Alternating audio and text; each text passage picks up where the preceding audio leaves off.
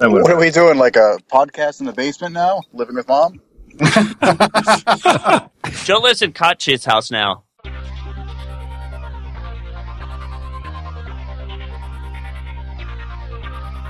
Does your team need to master AngularJS? Oasis Digital offers Angular Bootcamp, a 3-day in-person workshop class for individuals or teams. Bring us to your site or send developers to ours, angularbootcamp.com. This episode is sponsored by Wijmo 5, a brand new generation of JavaScript controls. A pretty amazing line of HTML5 and JavaScript products for enterprise application development in that Wijmo 5 leverages ECMAScript 5 and each control ships with AngularJS directives. Check out the faster, lighter, and more mobile Wijmo 5. This episode is sponsored by DigitalOcean. DigitalOcean is the provider I use to host all of my creations. All the shows are hosted there, along with any other projects I come up with. Their user interface is simple and easy to use, their support is excellent, and their VPSs are backed on solid-state drives and are fast and responsive. Check them out at DigitalOcean.com. If you use the code AngularAdventures, you'll get a $10 credit. Hey everybody, and welcome to episode 39 of the Adventures in Angular show. This week on our panel we have Lucas Rubelke. Hello.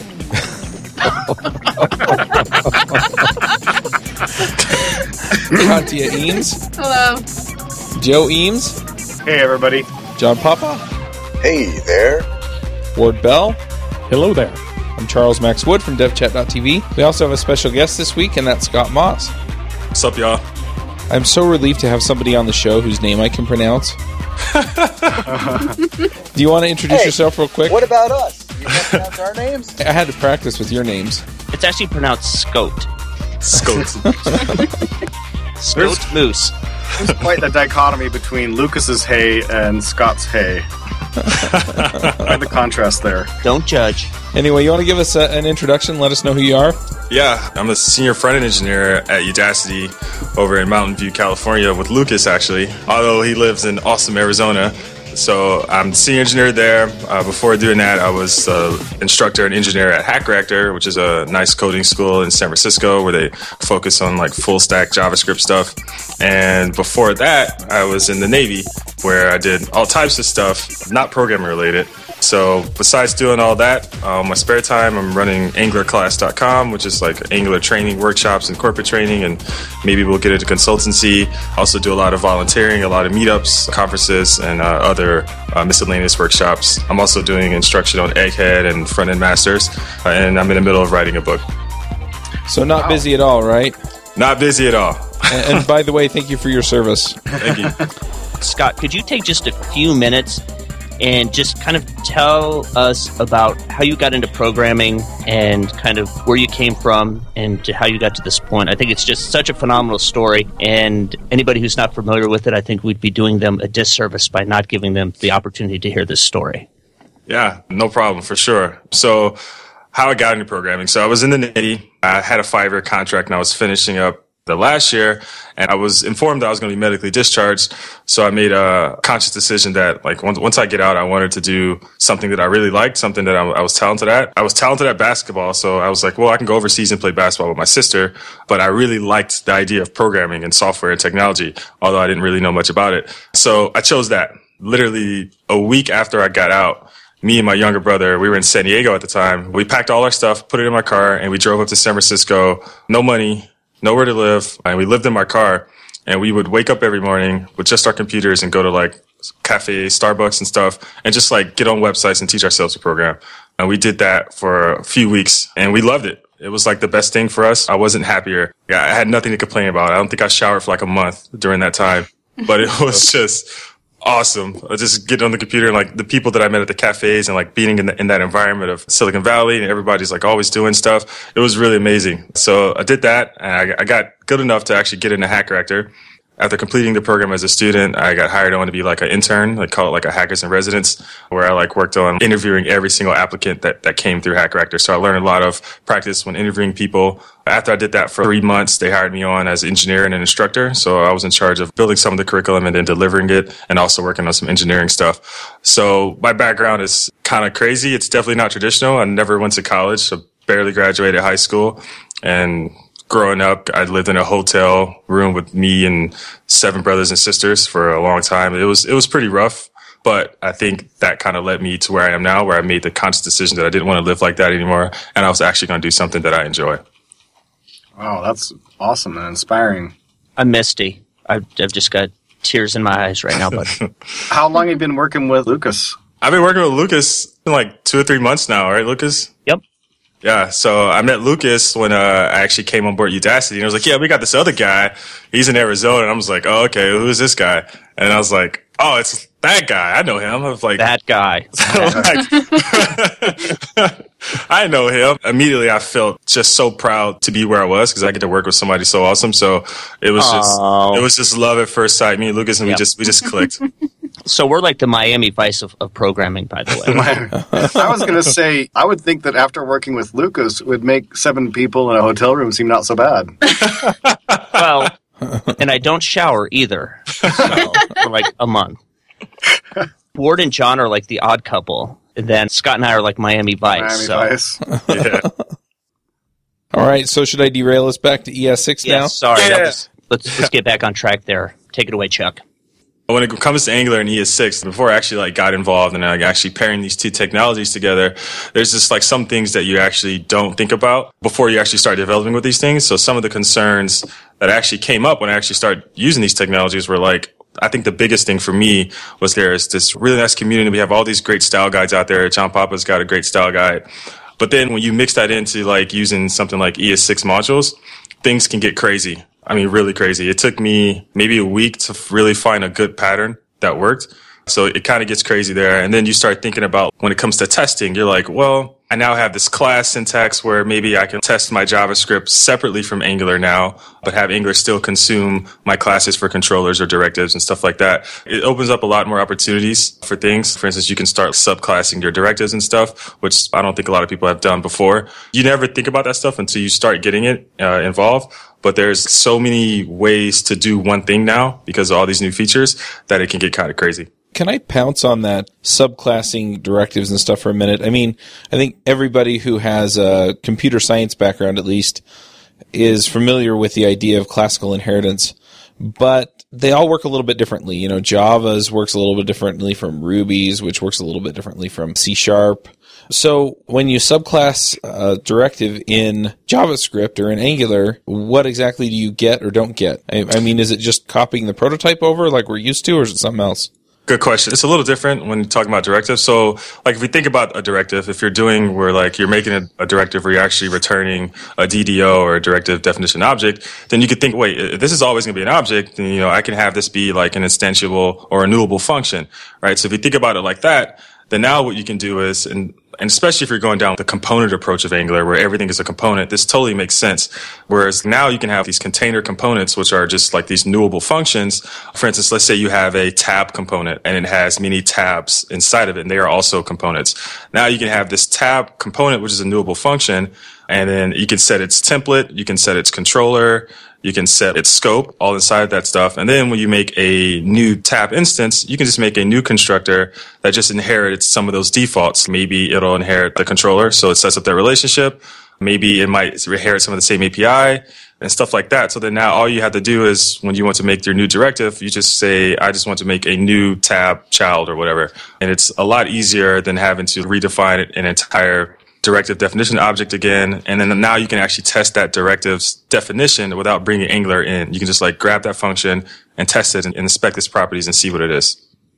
The interesting thing about that, I think, is the Angular team for a long time has been of the opinion that everything should not actually be Angular. And I remember at the first NGConf, I believe it was Igor actually said, hey, if you're going to build a component, actually just do it in JavaScript, you know, or some kind of UI component. Do it in JavaScript and then wrap it in Angular.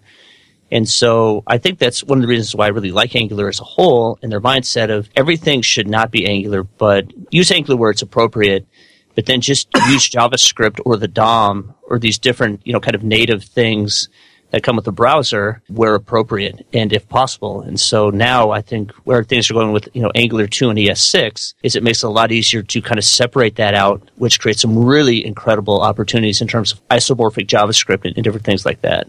Yeah, I totally agree. That definitely makes some more sense, for me at least. It just shows the power of Angular. It's like, yeah, you know, you can create your application outside of our context and architecture and completely bring it in and test it separately. It's just really smooth.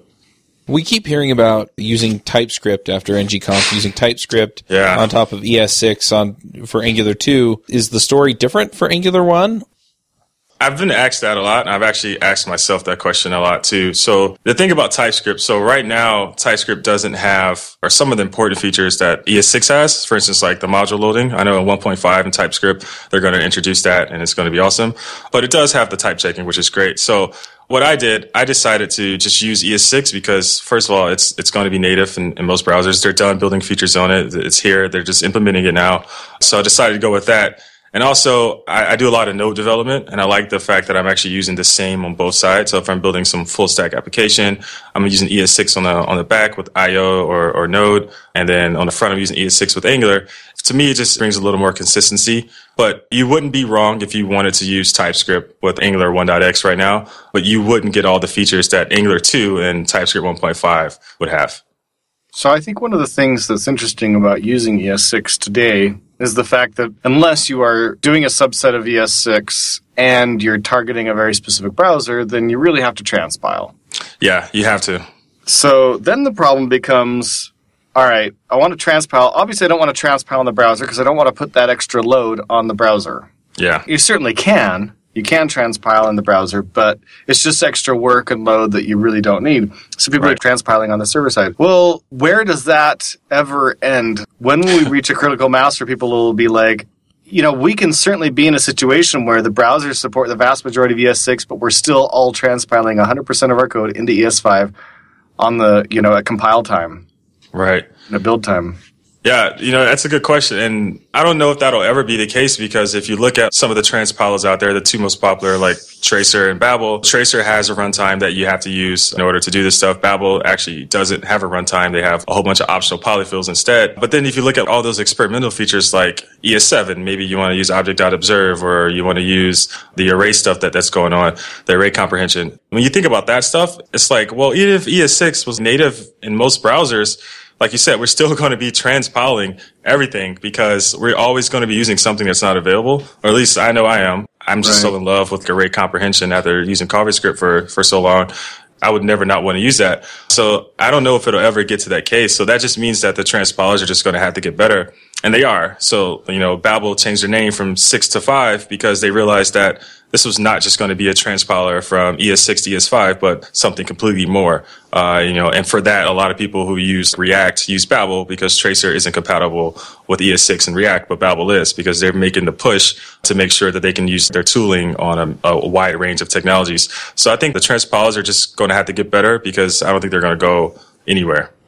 Well, it might be worth just taking a moment, too, to talk about for people who haven't heard some of these terms. There was 6 to 5, which came Babel, and the differences between Babel and Tracer and TypeScript. And, so, Scott, do you want to kind of go down why you use one use and kind of what these basic differences are? Yeah, for sure. So when it comes down to actually writing ES6 code, and like we said, you're probably going to be using a transpiler.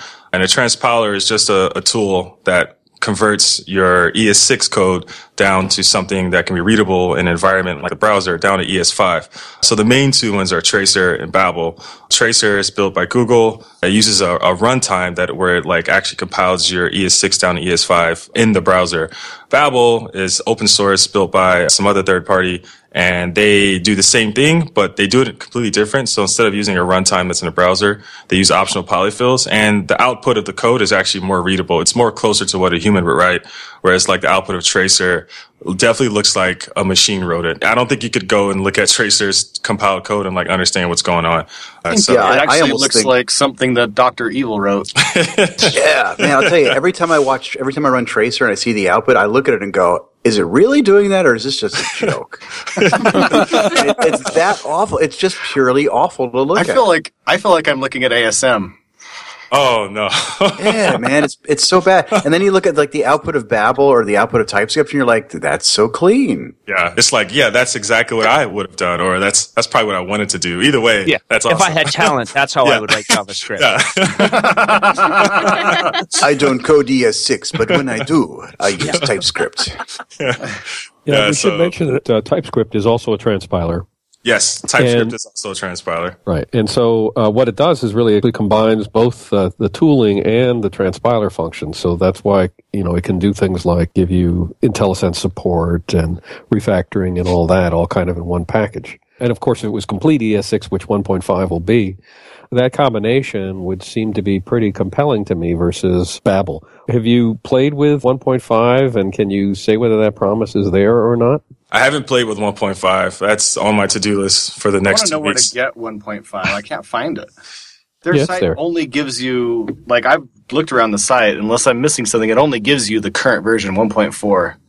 You can't get we'll get you the link. We'll put the link in the show notes. Okay, I want it. Am I the only person that feels like TypeScript was something only for .NET developers until Angular 2?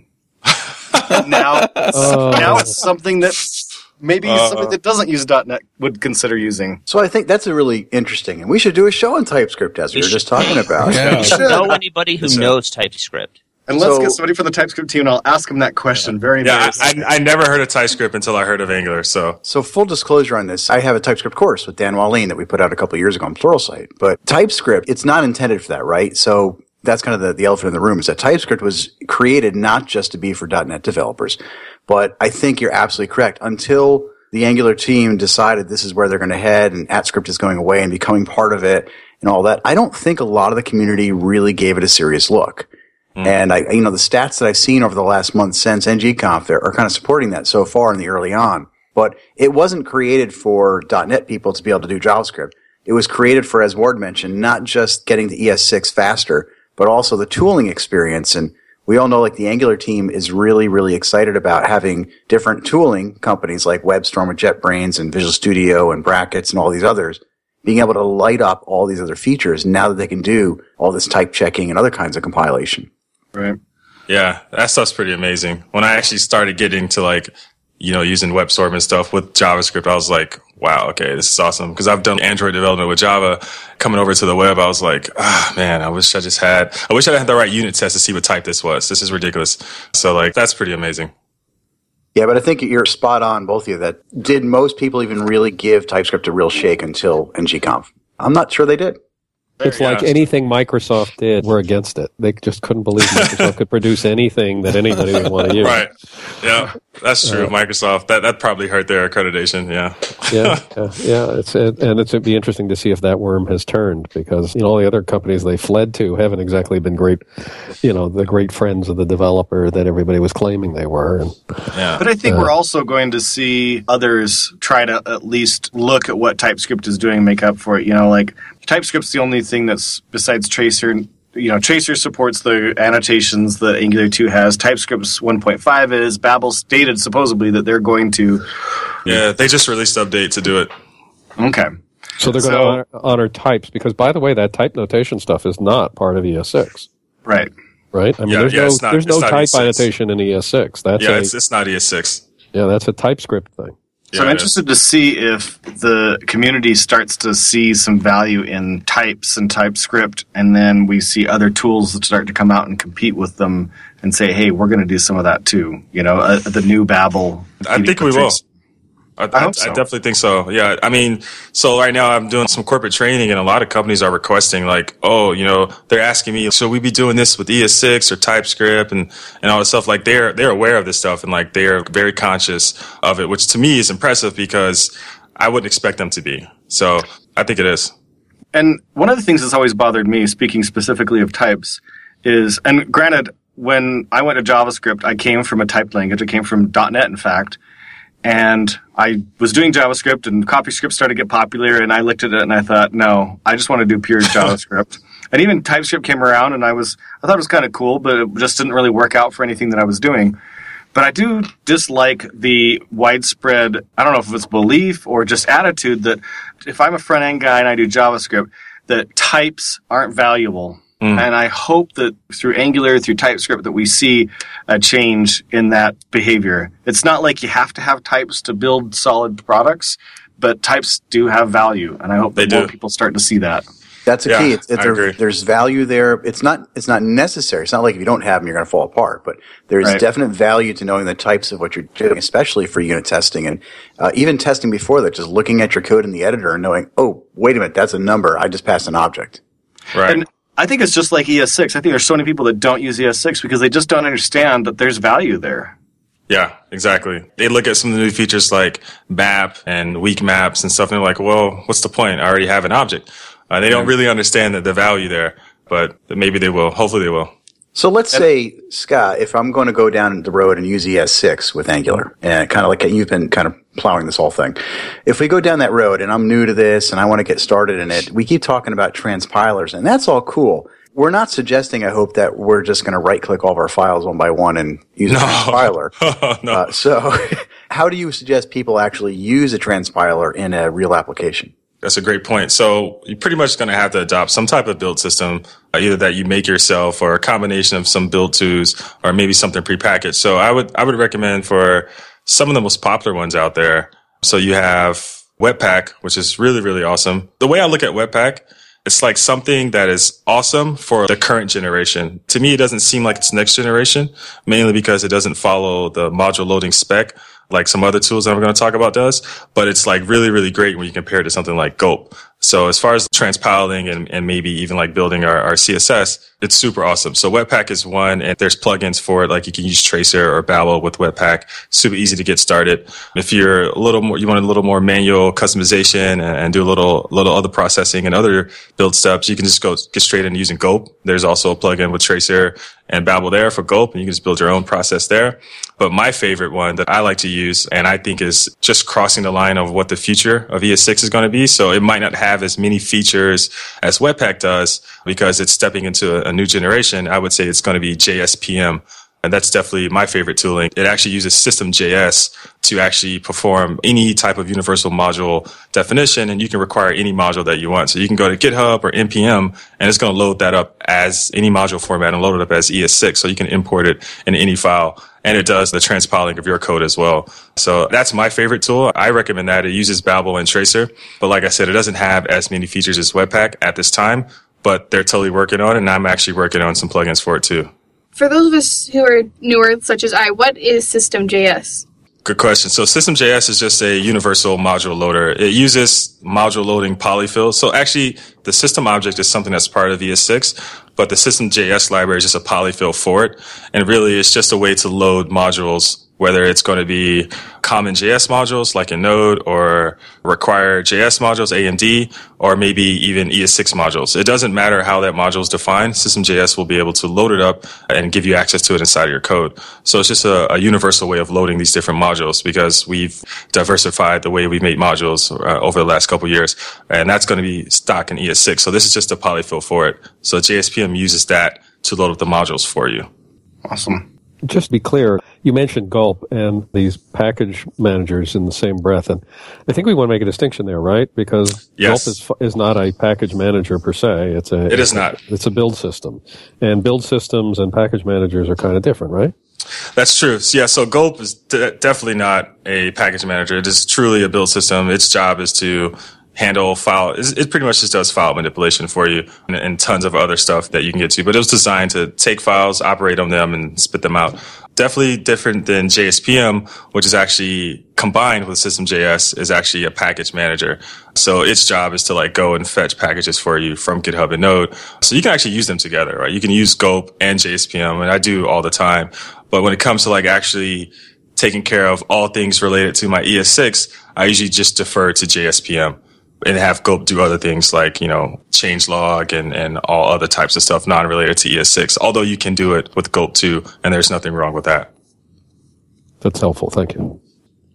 And the thing I really do like about JSPM is that it uses, or actually I think System.js does this. So System.js uses, if you guys ever use Require.js or AMD, you can have like these shims where you define what this module's dependencies are. So System.js uses that. So you can really go to any dependency you want on NPM or GitHub, and you can like, you know what? I want to be able to import that. And it's really sweet. For instance, the first time I used JSPM, I was building an Angular application, and I'm all about material design. So the first thing I wanted to do was use Angular material. So if you ever use Angular Material, you know that it has a couple dependencies. It has its own JavaScript, that its own module. It also requires ng-aria, ng-animate, and it has its own CSS file. So there's 4 different dependencies there. JSPM, when you download Angular Material with JSPM, not only will it fetch all those dependencies for you, which it should, but when you import ng or Angular Material, it's going to go ahead and import all those dependencies, including the CSS, and actually add that CSS into your HTML for you. So you don't have to. So you don't have to add a link tag or anything like that. It's going to grab the CSS, stick it in the DOM for you, and it's going to make sure you have everything you need. And then now all you have to do is just import Angular Material from Angular Material, and everything's good to go and all wired up. So that right there just blew my mind when I saw that. So one thing that occurs to me with this is that if you're writing code in ES6, do you just write your tests in ES6 too? Wow, yeah. So I actually thought about this for like 2 days. I was like, if I'm going to go all in on ES6, then I'm going to do everything in ES6. And luckily, depending on what build system you use, there are tons of ways that you can use ES6 with your tests. So there really isn't an excuse on why you shouldn't, other than the fact that you just don't want to do it, which is fine because there's overhead in setting up these plugins and stuff. But me personally, I do write my tests in ES6. And depending on what build system, like JSPM has, let's say we're going to write some unit tests. JSPM has Karma plugins. Webpack has Karma plugins for the ES6. So there's definitely ways for you to use ES6 in your tests. And in my opinion, you should. You should just make everything uniform. If you're using ES6 to write your code, you should use ES6 to test it. I don't understand what the problem is. In other words, what am I missing? What was going to make it hard for me to write my tests in ES6? No, there are a couple of things that kind of occurred to me. One was that if there's an issue in your build process, then, running the test in ES6, if it's just run through an interpreter, may or may not catch those issues. Other than that, I just didn't know if the tooling was up to date such that it, played nicely with ES6. Yeah, most of the tooling is up to date. If you stick to like a popular build process like Webpack or JSPM, the tooling's up to date there. Now, if you want to go down like a more custom path, you're going to be in charge of making sure you do that. So like, I think a catch-all way of making sure you can run your tests that are written in ES6 is just compile it first and run the test there. Run the test against the ES5 and see what happens. So that's definitely the catch-all, especially if you're like going down the Gulp route where you do it yourself in Gulp. Then yeah, just compile it yourself and test the ES5. How's the debugging experience, Scott? One of the terrors of going through a transpiler is you're sitting there maybe debugging in the browser and you see something that you want to go back in the style of the thing you wrote. You want to see it in ES6. You don't want to see it in ES5, and you want to be able to get back and forth. Does that work out in practice for you with all browsers, or with what browsers do you use? Yeah, it's a good question. So there's 2 ways. So it's pretty much if you want source maps or not. So when you're doing transpiling, especially with Babel, you're going to get some nice source maps. Or if you're using like Gulp, there's like Gulp plugins for the source maps, and the Gulp Babel plugin supports that. But if you don't use source maps, you'll be looking at the code that Babel spits out or Tracer spits out. And Babel's not so bad, but like we said, Tracer is pretty bad. So like you're going to have a hard time doing that. But like I said, the source maps actually make it pretty easy. So I don't have too much problem on newer browsers debugging my code. And like you can look up right in the console, it'll show you the ES6 code right there line for line, and it works pretty good. Like you won't be able to like actually like step through the execution of it and stuff because the browser's not reading that stuff, but you can still figure out what's going on and the errors on this line, here it is. So that's pretty good. But testing it on the older browsers, I had it running on IE9 the other day. I forgot why I was doing it, but I was doing it. You love pain. I've had some pretty painful experiences, that's for sure. And this was definitely one of them. It was just a lot of work going on. Like there was some polyfills that I was missing, like for maps, the IE9 does it like, and then figuring out how to work their dev tools. Like it was pretty painful. If you're using the latest and greatest evergreen stuff, yes, you're going to be fine. But going backwards, I feel sorry for you. I just want to point out that there was a time, and I'm sure there's a couple of people on here that will remember this time, when we were using IE7 and we had to do something in IE5 and be like, oh, it sucks to have to go back so far. Good thing we have IE7 for most of the stuff. Yeah. Oh my God. I think when IE7 was out, I was maybe... We don't want to hear. We don't want to. I was going to say he's going to make us all feel old. Yeah, keep it to yourself. You keep that dancing in middle school. Just middle school homecoming. Yeah, well, back when I was painting on cave walls. Let's talk about how old my daughter was when IE7 was out. So, Scott, how has coding, even Angular 1, in ES6 changed your style of building Angular 1 apps? Oh, that is such a good question. This is like probably one of the best reasons I use ES6 with Angular. So I've actually, like John Papa, I followed your style guide pretty to the T, and like I really like the way of organizing the modules. Like everything just makes sense. And I actually taught that when I was teaching people Angular at HackRector. So I taught them like, yeah, this is how you do it. It just makes sense when you build things by modules. Actually bringing in ES6 specifically to support for ES6 modules, and then like switching over to a component architecture, which is the recommended approach now because it makes the transition from Angular 1.x 2.0 a lot easier. Using ES6 modules is just perfect for this because now you literally can create an entire component that Angular is going to consume outside of Angular. You can create the controller. You can create, the templates. You can create everything dealing with that module completely outside of Angular's context and just have Angular register this component. And for me, that's really, really awesome because really most of my code now can be tested specifically away from Angular, which as we know can be pretty difficult, especially for people learning Angular, like getting to actually write that test and all these mocks can be pretty crazy. So this makes it really, really beautiful. And it reinforces the point of like having modular code to where now you have people just working on separate modules and separate components that can be composed to make greater and bigger components. And then eventually you just have somewhere in your body tag, you'll just have like an element that just says app, and then your entire app is inside of there. And every single element in there is just a component that was composed and written entirely outside of Angular. So that right there for me just makes a lot of sense. And like I could actually use some of those components in other projects. I might just have a repo full of just random components where I can just make an app composed of these 3 components and make another app composed of these 3 components. And it's just really, really flexible. I'm not tied down to like Angular's context anymore. So the modularity really plays in pretty easily with ES5, ES6, obviously. But let's dive down a little bit because this is interesting. Where let's say you have a controller and you've written, Angular 1.x and you're doing ES5. So now you have a controller where you're saying angular.module foo.controller, Scott controller, and then you define it. Right. In the ES6 world, there's a couple of ways you can actually go about doing that. Have you tinkered with many of those? And then as a follow-up on that, do you do scope or do you do controller as? And how did that play into your decisions with ES6?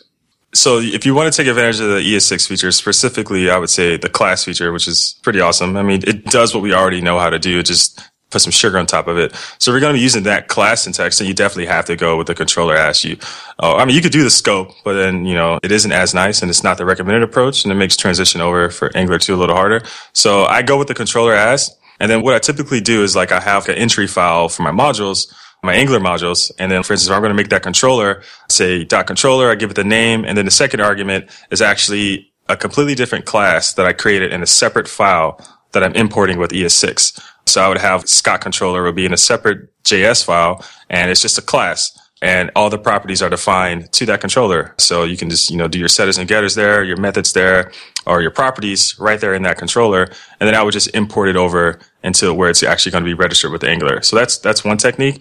I've actually seen people just go ahead and just like continue to inline their controller as they typically would do with ES5. But I've actually seen people use like arrow functions there. So be careful and like not get arrow function happy, because you can use arrow functions and decide that you want to use an arrow function for your controller, because you're actually going to change the context of what this is. And it's run into issues. So I've actually seen people do that a lot, and I've like helped people debug that. You got to be careful how you use that feature, but definitely taking advantage of the class feature there and having it in a separate file is powerful, because again, now you can test that controller completely separately from the rest of your application. And then like maybe that controller might have some common stuff on it. Maybe you have 5 different views and they all have, a title that's bound to their model. Now you can create a controller that has that, and you can just subclass those controllers, and you don't have to worry about that default there. So that's just another way to take advantage of those features. That's awesome. That's a good tip to it, the Lambdas. I mean, so, you're using those arrow functions, and I love my arrow functions too. But yeah, you can actually get in trouble sometimes with that, because you're not aware of it, because the whole point of the arrow functions in TypeScript started doing this, and then in ES6 as well, is you're not just getting this anonymous function with a shorter syntax, but you're also now getting the this context passed along to your function. So that in some cases is what you want, in other cases it's not. So right. Yeah, it's definitely not what you want. So we can do it. We're just talking about ES6 with Angular 1.x, and we're talking about ES5 with Angular 1.x, which you did. But you can also do ES6 or ES5 with Angular 2 as well. And I don't know about you guys, but I haven't seen any examples yet of doing ES5 with Angular 2. Has anybody else? Oh, because it's not pretty. I've actually tried it. It's not pretty. It is not pretty. There's too much to explain. Like, I actually did it, and I was trying to show somebody how Angular 2 worked, and I was doing ES5, and I realized that there was just way too much for me to explain, and most of it I didn't even know myself, right? Because Angular 2 is just like on the bleeding edge, and the way that I'm looking at so far at the tutorials and people making it has all been in like TypeScript and stuff. So like me looking at it in ES5, I was like, well, I don't think I actually understand this myself, because I know in TypeScript, like it does this, but over here, I'm not too sure. It's just a lot of setup and a lot of bootstrap. And for me personally, it kind of ruins the experience of actually building with Angular 2. Yeah, I mean, if you're going to go to Angular 2, you kind of really want to go down to the ES6 level. But yeah, I just thought it was worth pulling out there because there's actually 4 combinations that you can play with right now. Yeah, it's pretty crazy. And I wonder if that's going to put people in like some type of stasis where they're like confused and like what they should be doing. Like, should I be doing this? Should I be doing that? I like the fact that we have all these options, but I'm also worried that people aren't going to know what to do and like how to do it and what's the best way. It's actually one of the things that I've had asked a lot in the style guide lately. I've had a lot of activity up in my GitHub of when am I going to move to Angular 2 or when am I going to move to ES6? And what I'm actually planning on doing for that is just not going to bother with ES6 for Angular 1 for now as far as style guide goes because it is a little different. Yeah. But actually just move right to an Angular 2 migration guide with ES6 because I think you agree with me based on what I'm hearing is using Angular 2, you might as well go to ES6 or TypeScript. And with Angular 1, while it's helpful to do ES6, if you're going to go that route, why not jump in Angular 2 anyway? Yeah, exactly. I agree. Yeah, but it's a bit, for most people, it's pretty premature to be talking about using Angular 2. So yes. I would say the right answer here is ES5 with Angular 1's okay, but ES6 with Angular 1's better. And then Angular 2, it's ES6 or, either with Tracer or with TypeScript.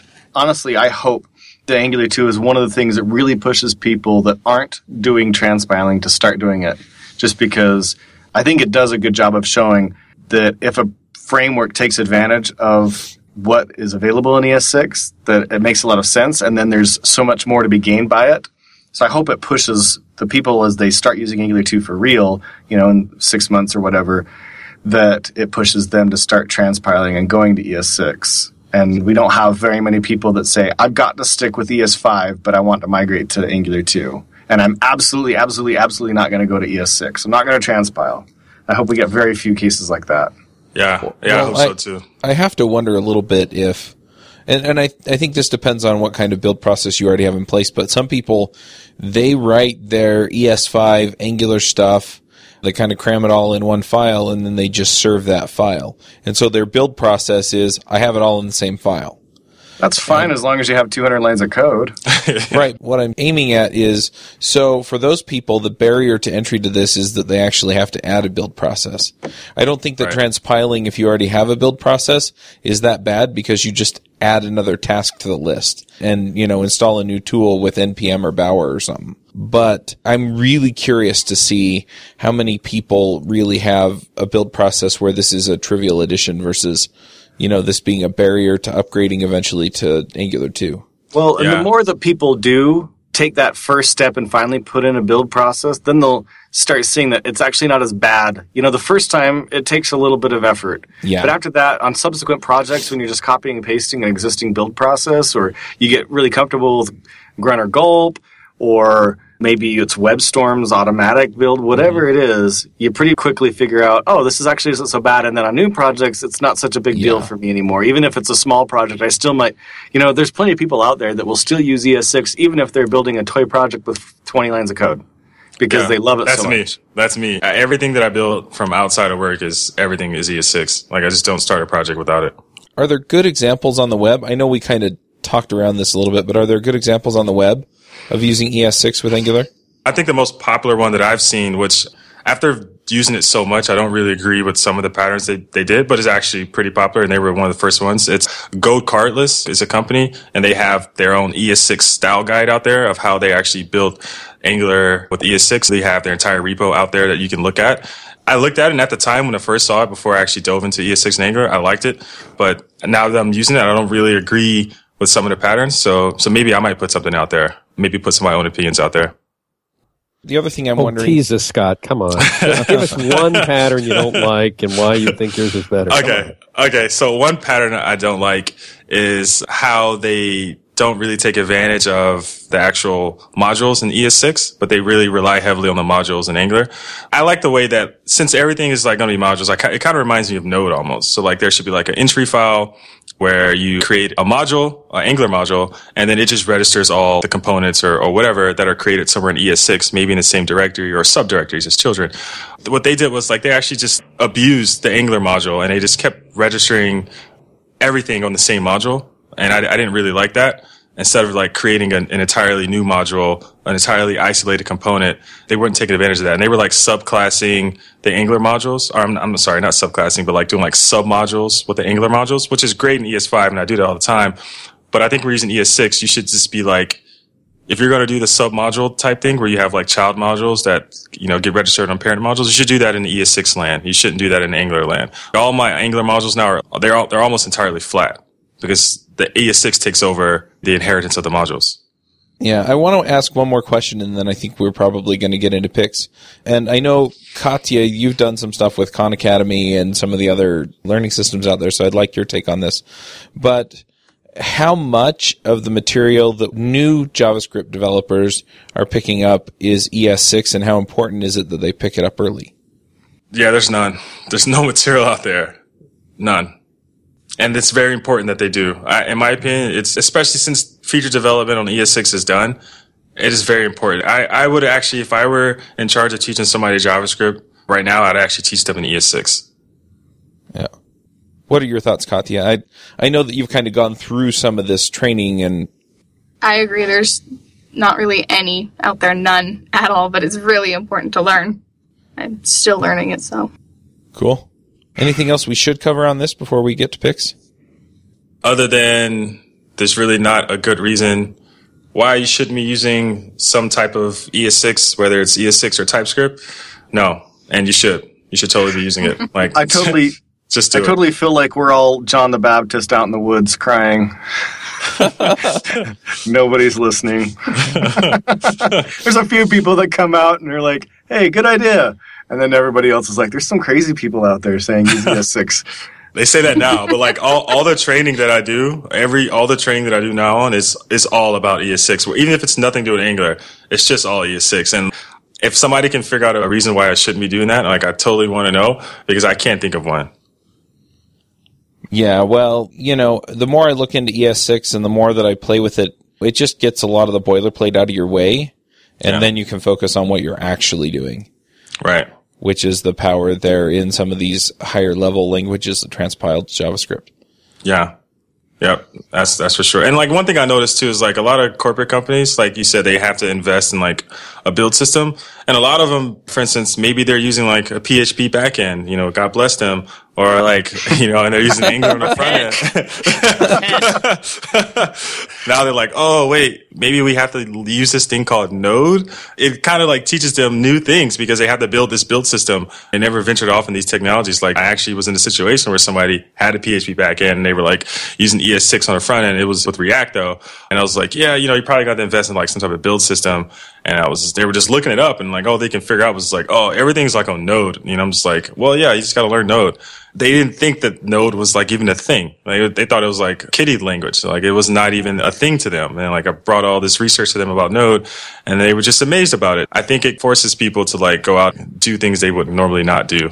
Yeah, I have to confirm that. The aversion to Node is amazing out there right now. If people haven't been in it, there's different reactions. Some are just worried about it. Some are, it's a lot to take in, and others are just, they have this disdain for whatever reasons. Right. Yep. For the record, that's not me. Awesome. All right. Well, let's go ahead and do some picks. Ward, do you want to start us off with picks? Sure. Mine will be where to get a look at the alpha for TypeScript 1.5. I don't know when this show comes out, whether it'll be beta or whether they'll release it. They seemed so close to that. We'll have some show links for that. Sweet. Nice. All right, Lucas, what are your picks? My picks are, I have a book that I just recently read that I really love called The Effective Engineer by Edmund Lau. And it's just incredible. I burned through it in like 2 hours, and then I wrote him this raving fanboy email about how awesome it was. And it's just about how to be an effective engineer and choose high value activities and focus on those things. And You read that already? We just got that book. I literally, I started 2 hours later. I was like, my life has changed for the better. Wow. And, my birthday was last week, and my wife bought me a Cote and CL Isar backpack, which is just absolutely gorgeous, and I'm super stoked about it. And so those are my 2 picks for the week. Nice. All right, Joe, what are your picks? So at NGConf, we had a StarCraft tournament, and we flew in a couple of professional StarCraft players to play a couple of games a few games against each other that everybody got to watch. And then for fun, we had a couple of Joes play with the pros in a 2-on-2, 1 pro, 1 Joe against each other. And we had this caster that we flew in named In Control, and the guy was so dang hilarious as he casted this game, and he was kind of poking fun of these Joes and all the mistakes that they made, but it was funny as could be. And I'm so disappointed we didn't record it, because it was one of the funniest StarCraft games I've ever seen. Wow. So I want to pick the caster In Control just because the guy was a great caster, and he was funny as can be, and as a StarCraft caster, he's a great caster. So that'll be my pick, is the StarCraft professional caster In Control. All right, John, what are your picks? So I've got 2 picks here. One is my daughter, who we were talking about early before the show started. She just spoke in front of the city council here in Orlando about a new high school proposal that they're doing. And she actually made the news in the newspaper. She did a great job, and I'm just a proud father and think it's great to see my 13-year-old daughter getting up and speaking in front of everybody. Awesome. Super awesome. And then from the coding side of things, there is this conference called Angular U that's coming in June. Never heard of it. And some of Anybody cool speaking there? Perhaps a few people. I've heard some names, but nobody cool. This guy named Scout Mose, I believe, is going to be there. That guy's a poser. Is Scout going to talk at Angular U? That's great. I love Scout. I heard that guy doesn't shower for a month. No, and he sleeps in his car, and we should have him on the show, though. Yeah, I did hear that you have to shower to attend Angular U, though. Oh, no. Oh, man. Code of conduct, I assume. It's a dirty rumor. You can just wade out in the ocean and come back. dirty It's, rumor. Ha ha ha. I was talking to Dan Wallin, who's one of the organizers last night, and they've got some really, really awesome things lined up for this. And, the Angular team's going to be there, and several of us will be there. I mean, there's Joe, and there's Scott, or Scout. There's myself and some others. But I think it's going to be really exciting. I happen to be one of those others, John. Okay. Oh, Ward. Thank you. And, Thank you. As a and matter of Luke fact, is going to be there. I just did a promo. What's really cool is there's going to be some things besides just the regular talks there, too. So I think it's going to be really, really exciting, doing some really cool things that haven't been at conferences in a while. So I'm pretty excited about Angular U. Ooh. Nice. Katya, do you have some picks for us? Yeah, my pick is The Imitation Game, because that's one of the only movies that has actually made me cry. Oh, wow. Nice. I was sitting next to her. I can verify. What's that movie about? It's about Alan Turing. I want to see that one. Enigma Yeah, I want to see that one. Yeah, I cry every time I try and make something Turing complete. For people listening to this podcast, that's the kind of movie you should definitely watch and see the history. I've always complained about people that don't know the history, as short as it is, the history of our industry and the giants whose shoulders we all stand upon. Yeah, absolutely. I should have a pick, but I am drawing a blank, so I am going to pass. Scott, do you have some picks? I sure do. So my first pick is going to be Treeline, treeline.io. It's this YC company now created by the guy who made Cells.js, which is like some backend language, framework for Node. It's like a drag and drop GUI that you can make a backend with. And it's actually pretty awesome. I just tried out their beta the other day, and I was pretty impressed because although I do a lot of work with Angular, I actually do way more work on the back end than I do with Angular. So I'm always interested in see what type of back end technologies there are. And like this one seems pretty legit. So it's pretty awesome. And my next pick is going to be Interstellar, the movie. So I don't know if you guys have ever seen that movie, but when it came out, they had it here in San Francisco, 7K 40 millimeter IMAX. It was like the 3D. most. It wasn't 3D. It wasn't 3D. That would have just like killed it. Like I would have been like, oh my God. I saw it twice in a week and it was like the best movie I've ever seen in my life, mainly because yes, it was entertaining, It really did change my life. I cried on that movie, by the way, twice. And I never cry. Like, I'm really not good at expressing my sensitive emotions, but I cried twice on that movie. And how did you cry in, Scott? Murph. Yes, I was crying there. It was just heartbreaking, I guess, because I'm a father, and it was just like, oh man, I don't know what I would do if I was in that situation. It just changed my life because it made me think about my son's future and his kids. You know, where as humans, where we're going and like what we're doing. Like, I've noticed some of like my activities and habits actually change after watching that movie. Really good movie. Highly recommend it. Very It also cool. makes you a lot more aware of okra. Yes. Okra. Okra and corn. Yes. You appreciate okra a lot more after watching that movie. I only cried in Halloween 5, but So I cried in Dumb and Dumber, but So I did realize that I did forget to announce we do have T-shirts out there. So go to the website, click Awesome on the link for T-shirts. You can get T-shirts or hoodies or both for the show. We're actually doing this for all the shows. So if you listen to any of the other shows, then go over there and click on those links too, and you can get T-shirts and stuff. When this comes out, I will be at RailsConf. So if you're at RailsConf and you want a sticker for the show, come find me and I'll give you a sticker. Or if you're in Utah and you want to go grab lunch or something, same deal. Sweet.